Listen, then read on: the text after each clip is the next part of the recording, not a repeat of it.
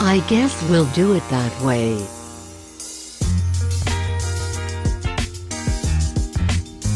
What's going on, Uncle Zay? Oh boy, Johnny, John. Here we are once again. Have you seen that Seinfeld episode recently where Elaine goes to her workout class and John Kennedy Jr. is there? John, and she's in love with him, and then he likes her. It's the classic The Master of My Domain episode. Oh yeah, that's a classic where George gets that song stuck in his head. That's one of those episodes where they pack like 16 quality storylines into one episode, and you just can't quite figure out how. How much of that is Larry David? Instead of Jer? Yep.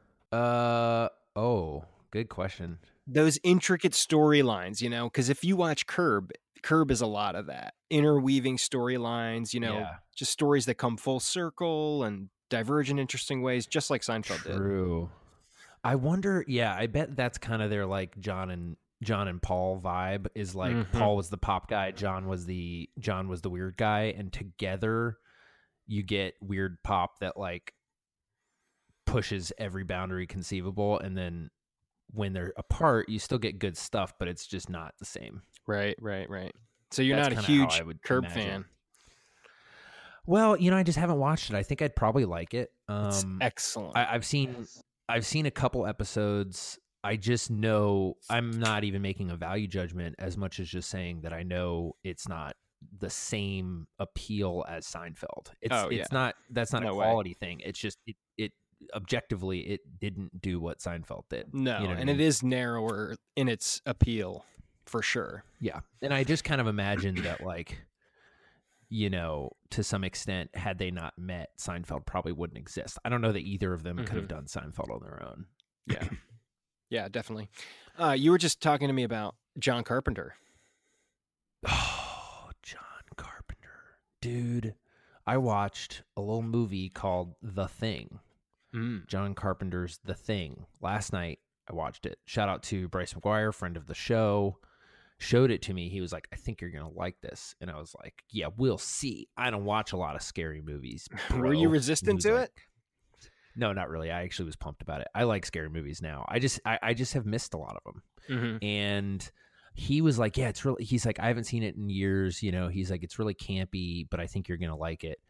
Kind of in spite of the silliness of it. And I watched it. I was like, we both were like, oh my gosh, that was like watching a great master like Fellini take on a pulpy B movie and direct the living crap out of it. It was un-effing believable, dude.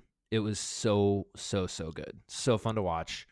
Shockingly gross. I mean, it's far nastier in some ways than just about anything I've seen recently.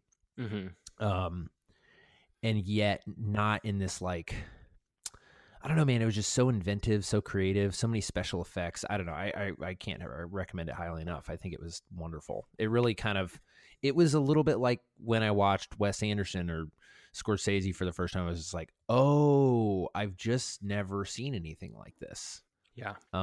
So there's something like really cool authentic experience about it that appealed to you. Totally. Yeah. Exactly. That's the thing. It was so singular. It was just like, this guy knows. I knew from 4 minutes in, I was like, this guy knew exactly what movie he was making, and he stuck to that the entire time. And it's just it's totally authentic because it's funny and it's dark and it's weird and it's goofy at times, but then it's like it's everything because again, he knew what he was like. I'm not gonna make the movie. I'm not going to make the version of this movie that 1982 expects me to make. I'm going to make the version of the movie that I want to make.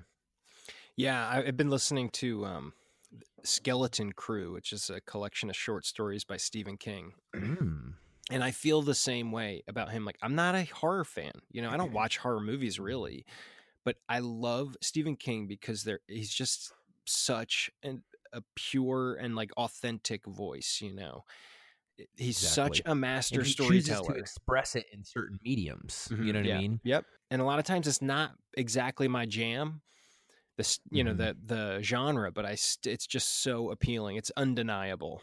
I started reading the Dark Tower series, and I got the first book was really, really great. I'm looking forward to reading the rest of them eventually, but I just, I've been busy. I listened to them on tape. Literal tape? No. You have like a one of those library style clamshells with 16,000 tape cassettes in it. Are you just are you young enough to not have got books on tape? Actual tape? No, I did. You definitely did. I mean, how do you think I know about those giant clamshells with 16,000 tapes in them? It's tough because kids nowadays don't even know about, my wife teaches, and the kids don't even know like Mr. Rogers. Some of them might know now because of the movie, but in general, like Sesame Street, what's that? But it is possible that any of these kids can find out anything easily with like a 10-minute YouTube video. What was music like back in the 80s? But dude, you know what, dude? Okay, agreed.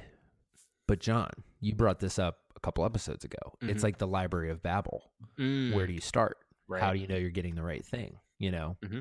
Yeah, totally. Like, yes, you can learn anything, but how do you know you're learning it from the right people? For instance, because of last episode, I was curious. I was like, I wonder what some of these other creation myths are. Like, I want to read more about, I know the Epic of Gilgamesh a little bit, but I'm really curious how other cultures, what their accounts of things like the flood and like the Tower of Babel and like even creation or the beginning of things. And there's obviously a lot of those. Some of them are extremely old. But even that, I was like, man, this is such a loaded topic. What I really want to do is talk to a balanced expert and be like, where should I start? And I don't think the internet is good at that. You know what I mean? Sometimes you get lucky and some person has written that thing and you get to find it. But the internet, that's back to even, will we be replaced? Will this podcast eventually be made by robots? I don't know that computers, I have not seen evidence, at least. Maybe it exists. If someone sees it, they can write in. I have not seen evidence that computers are good at that type of analysis. Like that level of depth with analysis and sort of synthesis of differing ideas of like, let me analyze not the purely quantitative kind of like, this is this old and this is that old and that makes this one more authentic, but like really analyzing dozens and dozens of different sources and different biases and coming up with like a relatively balanced approach about like, this is a good place to start with this creation narrative. You know what I mean? Oh, totally. But people are also extremely biased too. So that's what makes it challenging. We're living in a post-truth world right now. You're not supposed to ever come to a final conclusion about whether something is true or not. You're just supposed to feel a certain way about it. Which, all right, I have a thought on that. Give me 1 second. Yeah.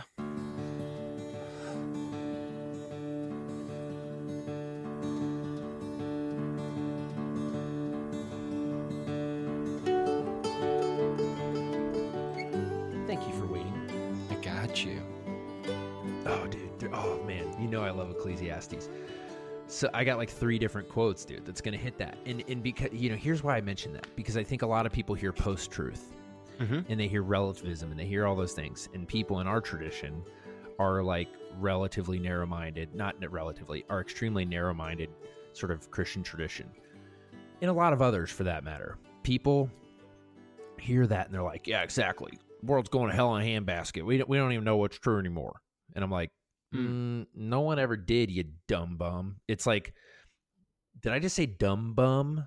Dumb bum. I kind of like that. That's sort of better than work it into your sort of better vernacular.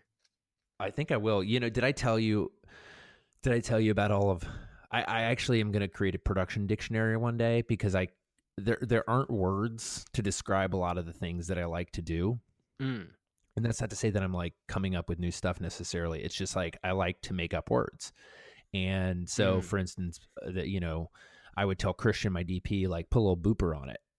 Put a little booper, a booper, and a booper kind of came to mean this very specific, a very specific type of camera move where it's like it's kind of hard to describe, which is why I made up a word for it.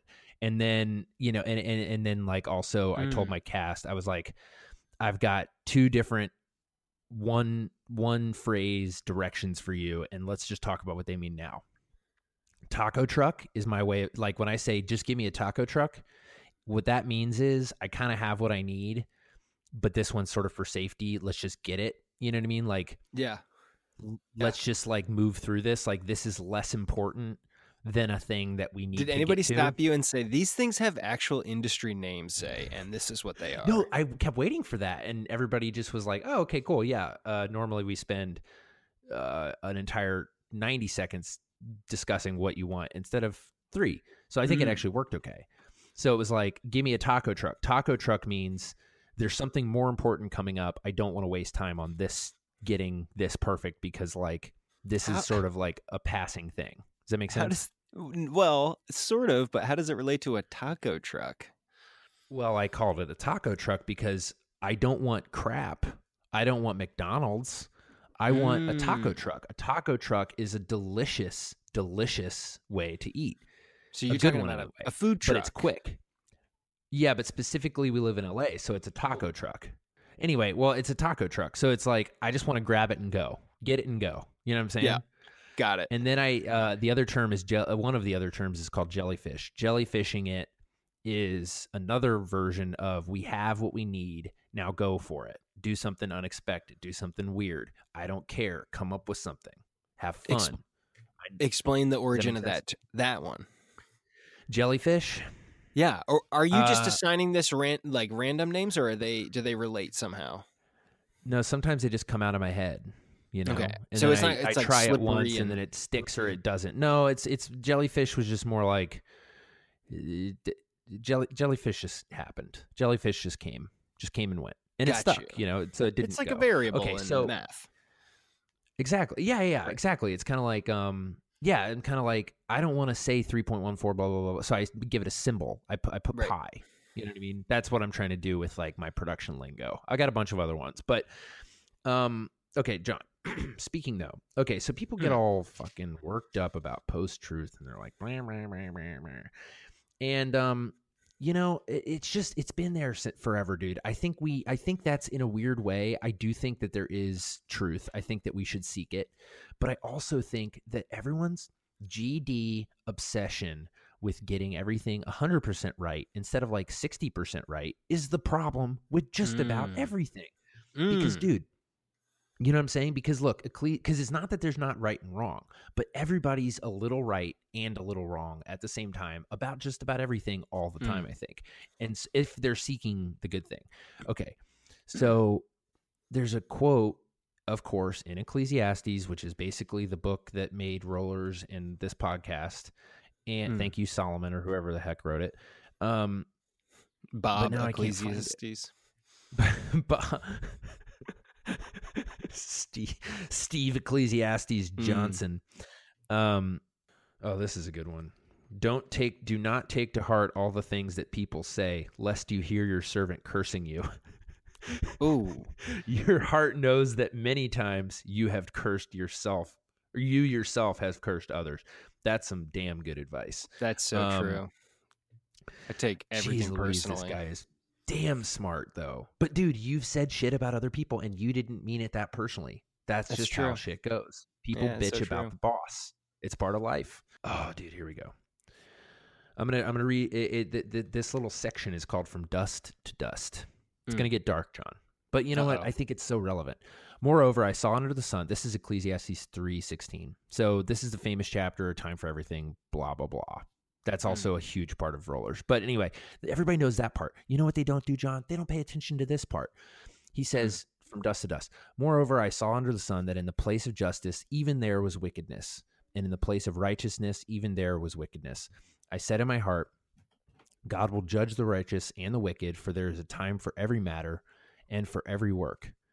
I said in my heart with regard to the children of man that God is testing them, that they may see that they themselves are but beasts.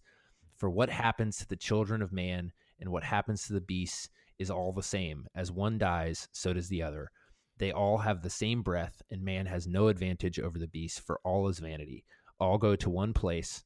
All are from the dust, and to dust all return. Who knows whether the spirit of man goes upward and the spirit of the beast goes down into the earth. So I saw that there is nothing better than that a man should rejoice in his work, for that is his lot. Who can bring him to see what will be after him? Right? Like, dang. I just don't know why everybody's so GD worried about getting everything right. You're not going to. And there's another part where he says, God put eternity in our hearts so that we would like wonder what's out there. But he also made us incapable of understanding it on purpose so that we will never be able to like solve all of those problems. Like, it's a futile effort to try to finish the process. The whole point, we've talked about this thousands of times, is to go through the process. It's like Zen. That's why I'm starting to be like, I've been studying Zen more, and I'm just like, these guys figured out so much of this. Like, I think there's a personal side of God, however you prefer to define him or it, that I think a lot of times Zen and other types of religious, traditions in the East tend to forget about.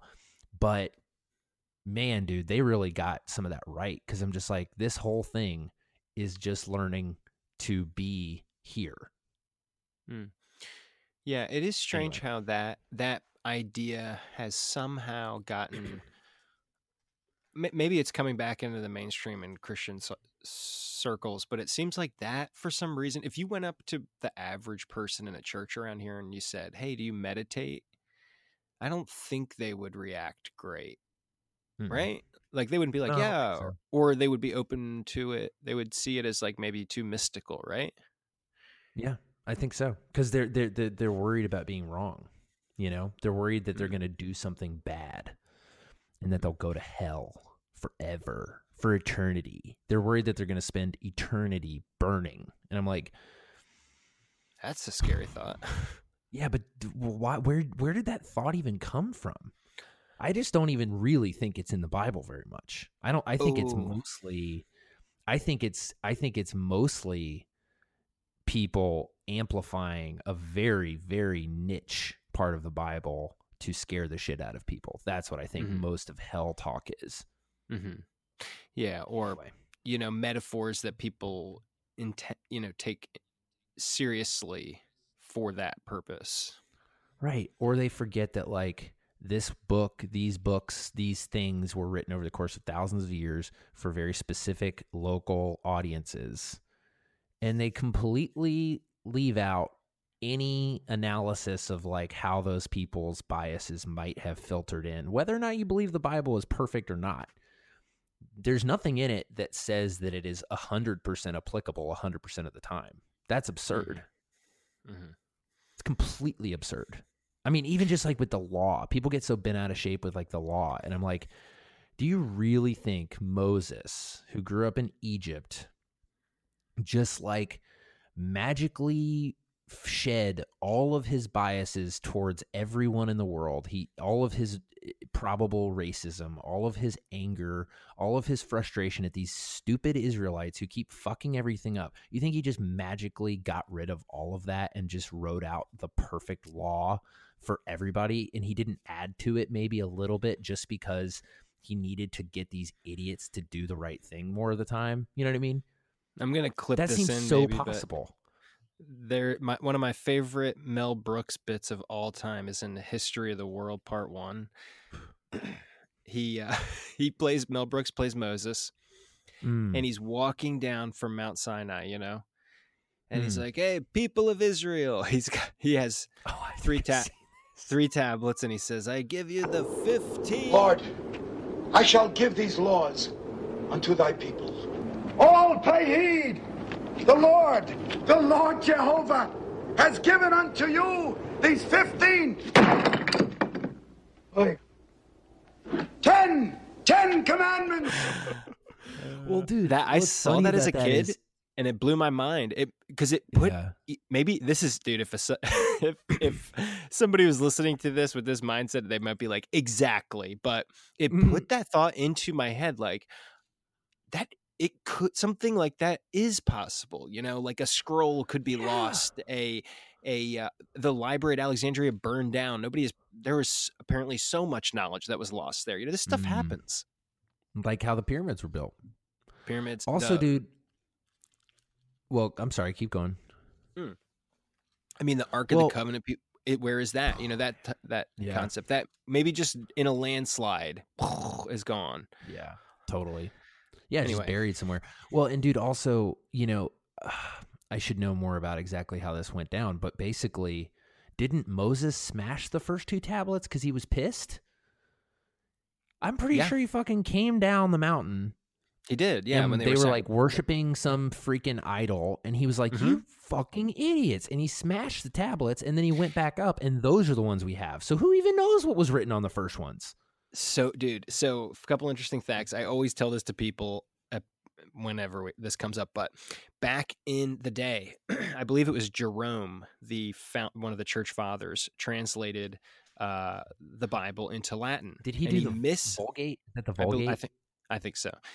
Okay. He mistranslated, or he used a other translation of a word in Hebrew relating to when Moses comes down off the mountain. In the Bible, it says, in the King James and other Christian Bibles, it says that his face glowed when he came down off the mountain because he was in the presence of God. But Jerome, I think it was Jerome, misinterpreted the word keratin to mean horns. So for quite a while in church history, it was believed that when Moses came off the mountain, his face wasn't glowing, but he had horns. Whoa. So, dude, Michelangelo made this beautiful sculpture of Moses giving the law. And he has horns in it, dude, like billy goat horns. Whoa. Look, I mean, you can look it up and see. It's crazy. Holy smokes, dude. But also in that calf. I mean, what are the odds that we aren't making some of the same idiotic mistakes? Right. 0, right? I mean, you know, the famous one that Radiolab pointed out was that, and in fact, if you open any Bible right now that has footnotes, it'll say this, but the number of the beast, 666, in the absolute earliest papyrus that they have, it's 616.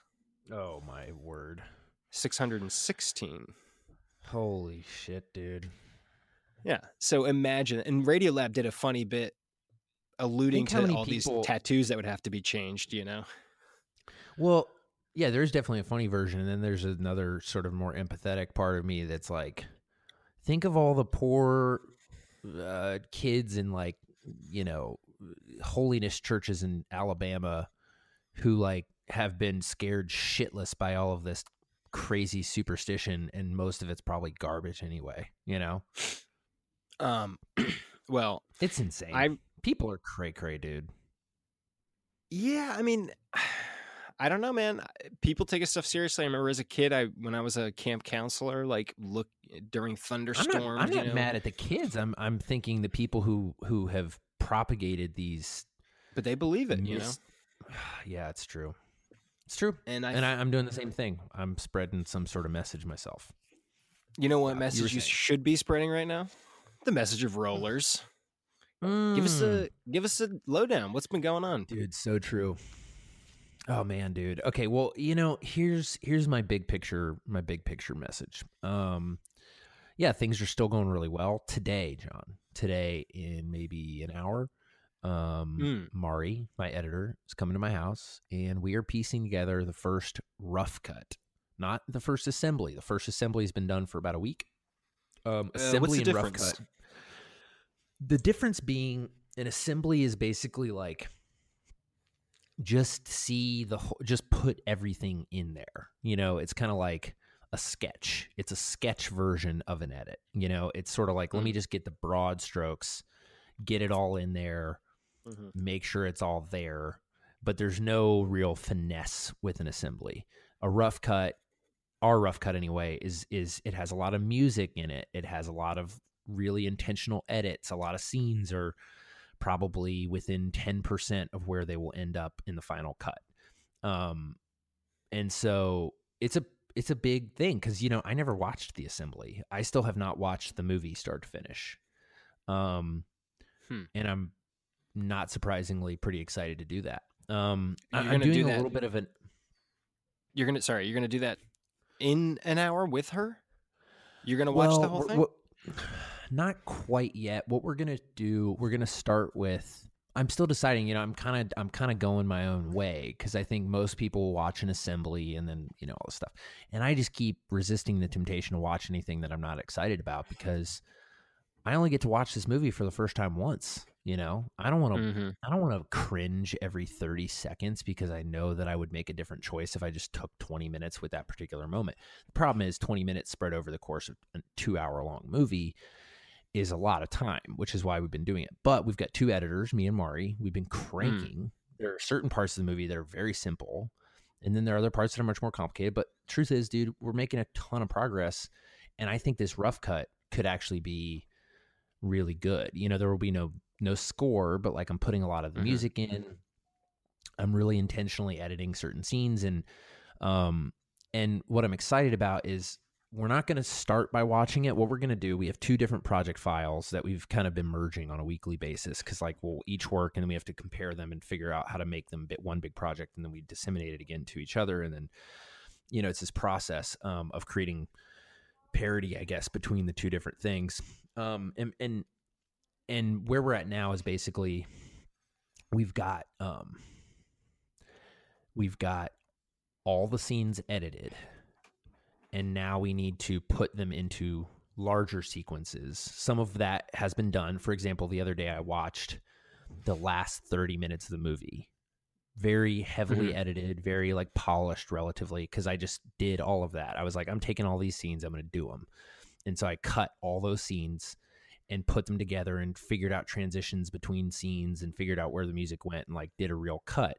And so what we're going to do, but I did that scene by scene, and then I pieced together 2 or 3 scenes and then 2 or 3 different scenes, and then I stuck those together, and you just create building blocks that get bigger and bigger. So what we're doing is we're creating the next level of building blocks where we're kind of like, let's put all of our stuff in the same file, because what will happen is I'll like cut 2 scenes, and then I've got another scene, the 3rd scene, but Mari was cutting that one, so I don't have the most recent version of it. So then there's this blank spot, and then I have a 4th scene that I cut, but then there's this big chunk in the middle that's not done. So what we're doing is combining those, and we're going to go through every scene together. It's going to take a while, but we're going to go through every scene together. We're going to continue to make changes. We're going to continue to push it towards where we want it to be. Then we're going to make one big draft. Then we're going to watch it, so that ideally the first draft, the first quote unquote rough cut, every scene has been through probably 4 or 5 revisions by the time we watch a single completely fixed rough cut. Which is, the reason people don't usually do that is because there are scenes in there that might end up on the cutting room floor, even though they're cut. And that's makes it less efficient. But again, there's part of me that's like, I don't really know how to judge if this scene belongs in a cut unless it's good, unless it actually matches up to the expectations that I originally had for it. And so if I watch this shitty version of it, that's like not my favorite takes and not my favorite edits, then how am I really going to judge whether this is working within the context of the movie? And so it is a little inefficient. It does risk the possibility that we will, end up cutting things that I put a lot of work into, but also I didn't shoot a lot of stuff that I don't intend on really making work. So that's kind of my hope.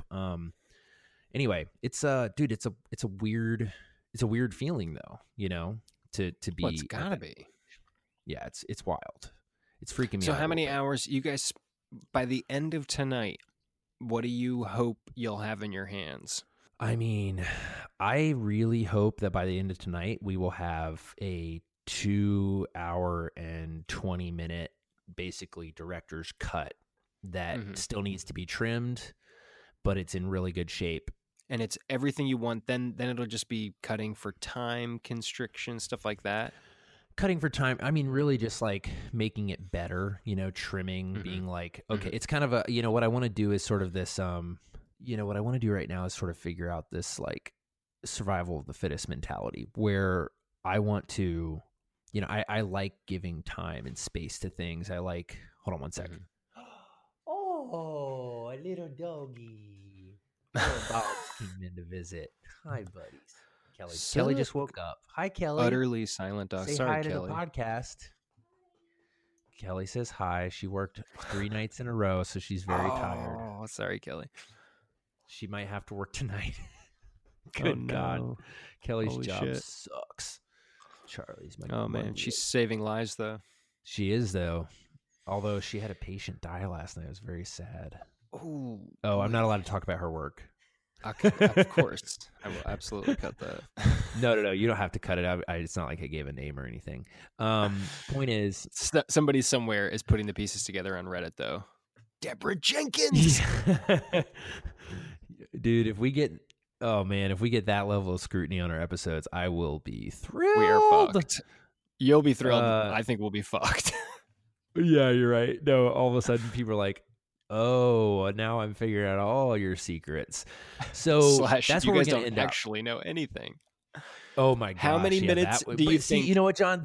I'm not afraid of that because we say that very voluntarily. No one has to twist our arms into telling people that we don't know what the fuck we're talking about. You know, I was thinking about that. The definition of the word heresy. There's part of me that's like, I feel like you got some emails. No. You mentioned, I think at one point you said this is probably heresy, and my initial thought was no. I looked it up. It is. No. My initial thought was like, and I need to actually like read about this, but I feel like there has to be some intention of convincing someone or presenting something as truth versus in order for it to be heresy. I think it's fair game permanently, forever, to ask any question and to I agree. propose any idea, no matter how preposterous, as long as you are not telling someone that God told you that that's the truth. That's what makes it heresy, I think. I wasn't afraid I was committing heresy. I was more that saying it was that an established heresy. Yeah, and it is. It is an established heresy. Yeah. People Okay, get so burned for it, baby. Okay, so very possibly. Yeah, if hell exists. So where we're at with the movie is that we're very close to a rough cut. The next stage will be figuring out how good the movie is, and that will. Whew, that's going to be weird, man. I think it could be good. I just pictured you tying Kelly down, making her eyes propped open like in Clockwork Orange, having her watch the movie 400 times to give you notes over and over. I'm like, how do you feel about it 363 times in? Oh, wow, that would be brutal. I don't care how good the movie is. That would suck. Well, so what I want to do, John, I want to get okay, so here's a little personal note that I've been exploring a little bit. I used to, I think, out of insecurity, and not trusting my instincts, not trusting my own abilities as an artist, I used to seek feedback as quickly and as early in the process as possible from as many people as possible, because I think I wanted external affirmation that I was like doing the right thing or that whatever, I craved and even needed immediate affirmation, or for that matter, critique, so that I could change course before things get bad. Right? It's a way of exactly. And I think it really neutered a lot of my work, because I think it prevented me from really ever giving other people the opportunity to see it as I originally intended it, which is really what I want judged. I'm understanding more why it's important to wait, because again, you only get to read a script for the first time once. You only get to see the movie for the first time once. And that's a valuable experience for me. Like I've said before, I haven't seen the movie yet. I think a lot of people kind of assume that because I've had this vision for 2.5 years that I've in a way seen the movie. And to some extent, I've seen the movie much more completely than anybody else. I'm the only person who's had every conversation I've had with every collaborator, and therefore I am the only person who has all of that information. But still, I have never sat down and experienced the movie. I've read the script with the music in mind.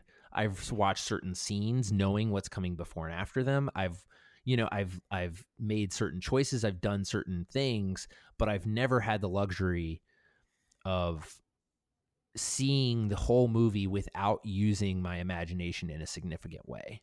And that is something that's an experience that I guess even myself, you know, I think there's an assumption that everybody, it's not even really an assumption. Everyone I know who's ever made movies, like, oh yeah, the first cut, like it's just brutal. And I'm like, then don't watch it. Make it better. So true. Like, make it better before you watch it. Don't send yourself into a tizzy. Just fucking make it better. Work harder and then watch it. You know, that's how I feel anyway. Yeah, I just don't know. Personal choice, I can't imagine editing.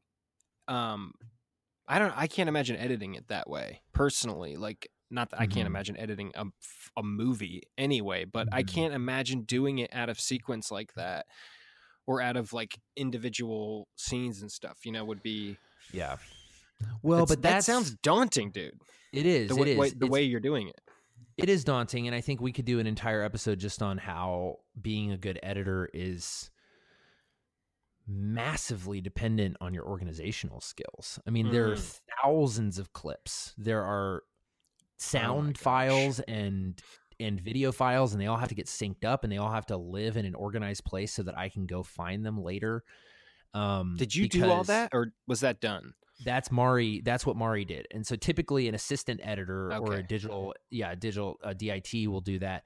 But that's what Mari was doing kind of on set and through other parts. And then I come in and I'm like, okay, great. I got you. She'll do like an assembly, which that kind of brutal. A lot of the time I don't need. I know, exactly. It's a lot. But she's a beast, you know, she's amazing at doing that. Dude, some people have minds for that. Exactly. Excel at that organizational stuff. It's not for me. I could do it, and I did. You know, it's funny. Like I've been editing, and I've been very thankful for. You know, shout out to my friend Dan Girding, who was the person who really trained me in the ways of professional editing. First, I was probably 16, and I worked for my dad's company. Dan was my boss, and Dan taught me how to edit, and he taught me you set up file structure like this. You have to set outputs to this type of folder. And everybody has a different method, but the point, the unifying factor is it must be organized from the first time you import a single clip. The music has to go in a certain folder. The sequences have to be organized a certain way. Otherwise, it's fine if you're doing a 3-scene short.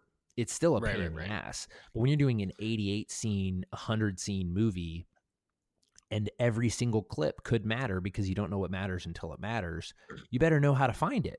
And so typically the process has been Mari will put an assembly together, which I kind of sort of rely on a little bit in some ways just because it's like, let me just remember what the scene is about. But ultimately, to your point about doing it out of order, we shot it out of order too. You know, I've been preparing to see this movie in funky chunks for a long time. And so when I'm editing, I'm like, all right, I just got to get hyper-focused on what this scene is about. And I got to know what's before and after without being able to see it. That's part of my job. And I think thankfully, you know, like I feel like during production and during here, like a lot of people at times were like, are you sure? You know, and I'm kind of like, well, sometimes yes, sometimes no. But at the end of the day, I know what movie I'm making, and I'm measuring each individual choice against the larger movie that I have committed to make, not how I feel about it in this moment. You know, I'm trusting the instincts. You know, Kelly sees a lot of, like I said, she saw a guy die. You know, she sees a lot of people in very intense end of life crises with family because unexpected accidents come up. The siblings have not decided what to do about mom, and some people want to keep her alive, some people want her to go and want to let her go. And that's a very difficult, nearly impossible decision to make once mom is sick and can't speak for herself. Therefore, you have to make those decisions before anything happens so that you can all look back at that thing that you all decided when you weren't stressed and just grieving. Stick her down the laundry chute. What's that? Just stick that, I mean, that's what she usually says. She's like, just throw her out the window. And they're like, no. I don't know why. That's what I tell my kids. Just like, it's a body. Who cares? Toss it, you know? I know. Well, it's more like mom is still alive. That's usually where it's really tough. Ooh, it's like, well. That's what I'm talking about. Like mom is in a vegetative state, but technically she's still alive. or, you know, and Kelly's with these people all day. She's like, this guy wants to die.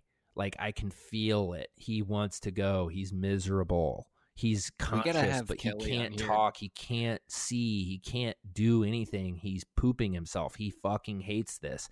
Let him die. And as soon as they take some of these people off life support, like, not even like full life support, but just as soon as they stop forcing them to stay alive, they fucking die. Like, instantly. It happens all the time. You can see their ghost doing the floss over their dead body. Like, who wants to live like that? The thing I'm afraid of is I take that too far, and like, if I got a bad cold, people be trying to flush me down the toilet. You know what I'm saying? But oh, that's good. Okay, but so dude, really quick, who's though, trying to stick around that long? You know, no thanks. I know that's dude, and honestly, a lot of the people don't want to, but people are scared of letting their family members go because they're scared that they're going to get haunted or something. I don't know. Anyway, dude, the point is, I knew I committed to, I decided, and then I committed to what movie I was going to make, and so I always measured it against that, not what felt right in the moment, unless I really was assessing how it didn't measure up to that standard, and then I would follow the flow of the moment. And I think the edit is the same way. It's like, I don't want to decide how to change this scene or whether it fits until I see what I originally intended for this thing, because I am fully prepared and willing to blow this thing to smithereens and turn it into whatever it needs to turn into, because I'm committed to making the best movie. I don't care about being faithful to my script.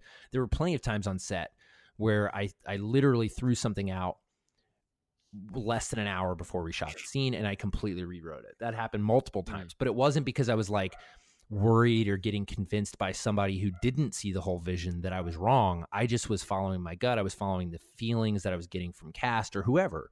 And to me, that's what makes the edit doable. That's why we're able to move quickly through the edit, because I don't need to see every single possibility right now. I know exactly what I want the scene to feel like. I know exactly what I want it to look like. I know how long I want it to be. And so I'm going to try it like that. And if it's not working, I'll fix it. But I don't need to try 100 different options before I make a commitment to try it this way at least once, you know? How much of this is, it occurs to me that some of this might be you wanting to save yourself the little treat, in this case maybe a big treat, of being able to watch like a nearly done first cut at some point.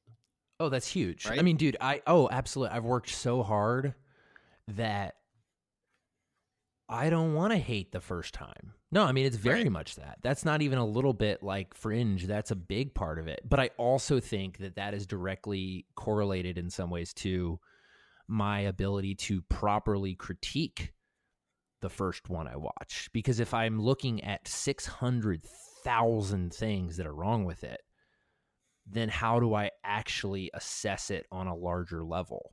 You know, It's kind of like, how do you walk into a house? Like, it's kind of like, why? Yeah, I don't know. Does that make sense? Yeah, no, 100%. Okay. The thing that makes me nervous about that is if you fall too deep in love with this, you're not going to be able to make it.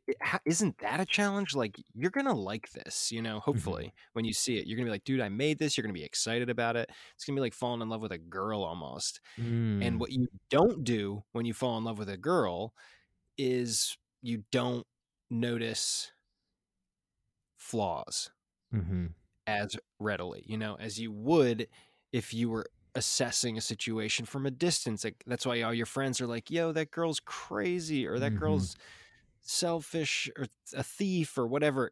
This sounds like, obviously I'm not talking about my spouse here, but you know, people will do that to their friends. Like, at least they do in movies, as they TV. should. And I've had that conversation. And it does seem true. She's using you. See, like, yeah, exactly, right. You'll see something about somebody, and it's easy for you to see it because you're not in love with them, you know. Yeah. So what's the risk there? Like, if it's, I'm only pausing because I'm really thinking about what you're saying. I mean, honestly, dude, it's a risk I'm willing to take. Yeah, I mean, in some ways, dude, like, that's the ability. That is what I think that ability is to be both committed to and in love with my own vision and willing to completely destroy it at a moment's notice, and rebuild it from the ground up. I think that being able to simultaneously hold both of those things in my mind at the same time, I just said simultaneously, therefore I don't need to also say at the same time because that's redundant and useless. I apologize to everyone for my wasted words.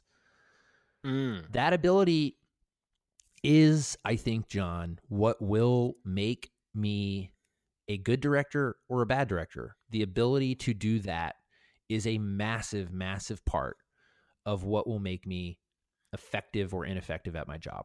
And I am kind of not interested in splitting the difference, I guess, is what I'm trying to say. Like, I'm not interested in the compromise version of this movie until I've exhausted every possibility. I mean, for example, there's a really key scene at the end, and we were on set, and it just two key scenes at the end, they just weren't working. And in one case, I slashed about 50% of it. I was positive you were going to say someone's face. Just like accidentally, like I was just like whipping a razor blade around because I was angry. I thought you were just yeah, exactly. Yeah. Well, the scene wasn't working out, so I vented my anger and slashed someone's face. I did. There is a great moment in the behind the scenes. On the very last day, I think I described this, a very roller's day. There was something very frustrating going on, and someone was wasting a lot of time. I won't say who. I won't say why. It's not important. The point is it was happening, and I was very frustrated, and I was tired, and I found a cinder block, and it happened to be we were out back. There's garbage everywhere because the E-Bell is hilarious. There's just like stuff that we left because it's rollers. It needs stuff. And anyway, I found a cinder block, and there happened to be a hammer laying next to it.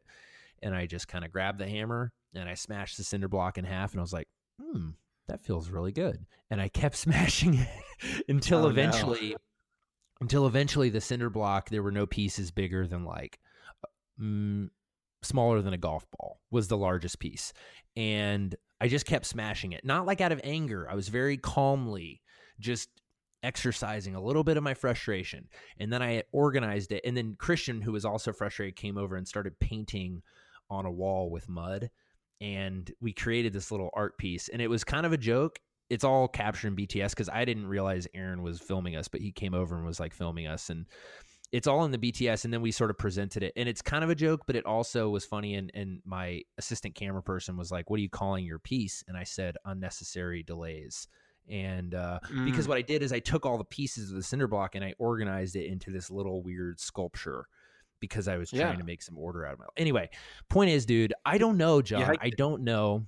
You know what I mean? But I'm okay with not knowing because I think I have proven to myself that I'm willing to kill my darlings, as they say. Is that why your dogs are so quiet right now? They didn't make it long. They're in the movie. Are they really? Very cute. Oh yeah, very cute scene. They're adorable. Good. But anyway, John, I think that's kind of where we're at. Yeah. I think. Well, your editor's about to get there. So any parting words to us? What do we have to look forward to? I don't know, John. I was thinking about this ahead of time. I think this would be a good way to wrap up. Yeah. We are both very busy and very tired. In some ways, this feels like the wrong time to take a quick break because our listenership is up. People seem excited about the show. There's stuff going on, but you know what, dude? I think I might need a quick break. How long? I think 4 we to should 7 take years. Yeah, the year of Jubilee. I think we should take 2 weeks off, John. After this, a little spring break. I think a little spring break. I was originally thinking a month, but I think I'm going to get really antsy, and I don't see any reason to take a month off. But I think, John, this is a very natural, very important, very whatever. Who gives a shit? Stopping point, moment, inflection point in this project. Up until now, the project has been about development and production. And now, in some ways, we have not reached I think a lot of people might feel like we've reached the end of the process. The reality is we've actually reached the middle of the process. The life of a movie fundamentally consists of development, production, post-production, and release. And we are now done with production. We're entering post-production. And I think now is a good chance to basically call the end of season 1, of this podcast. And basically say, we did a good job. We put out an episode every effing week, except for maybe like one. We did a great job. We ran a race. Let's take a break. Let's come back refreshed. Let's take a victory lap, baby. Yeah. What do you think of that? I love it.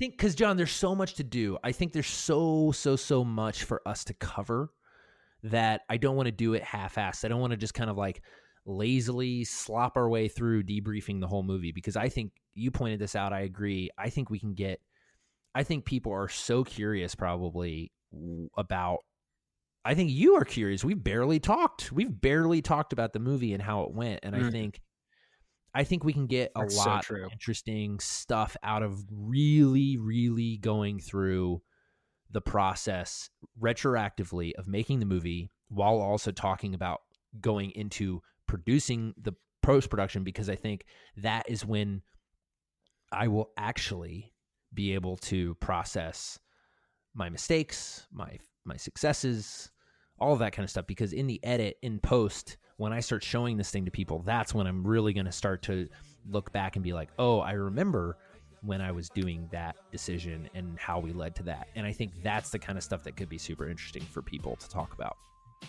Totally. Okay. Let's do it. So I think we should do that when we get back.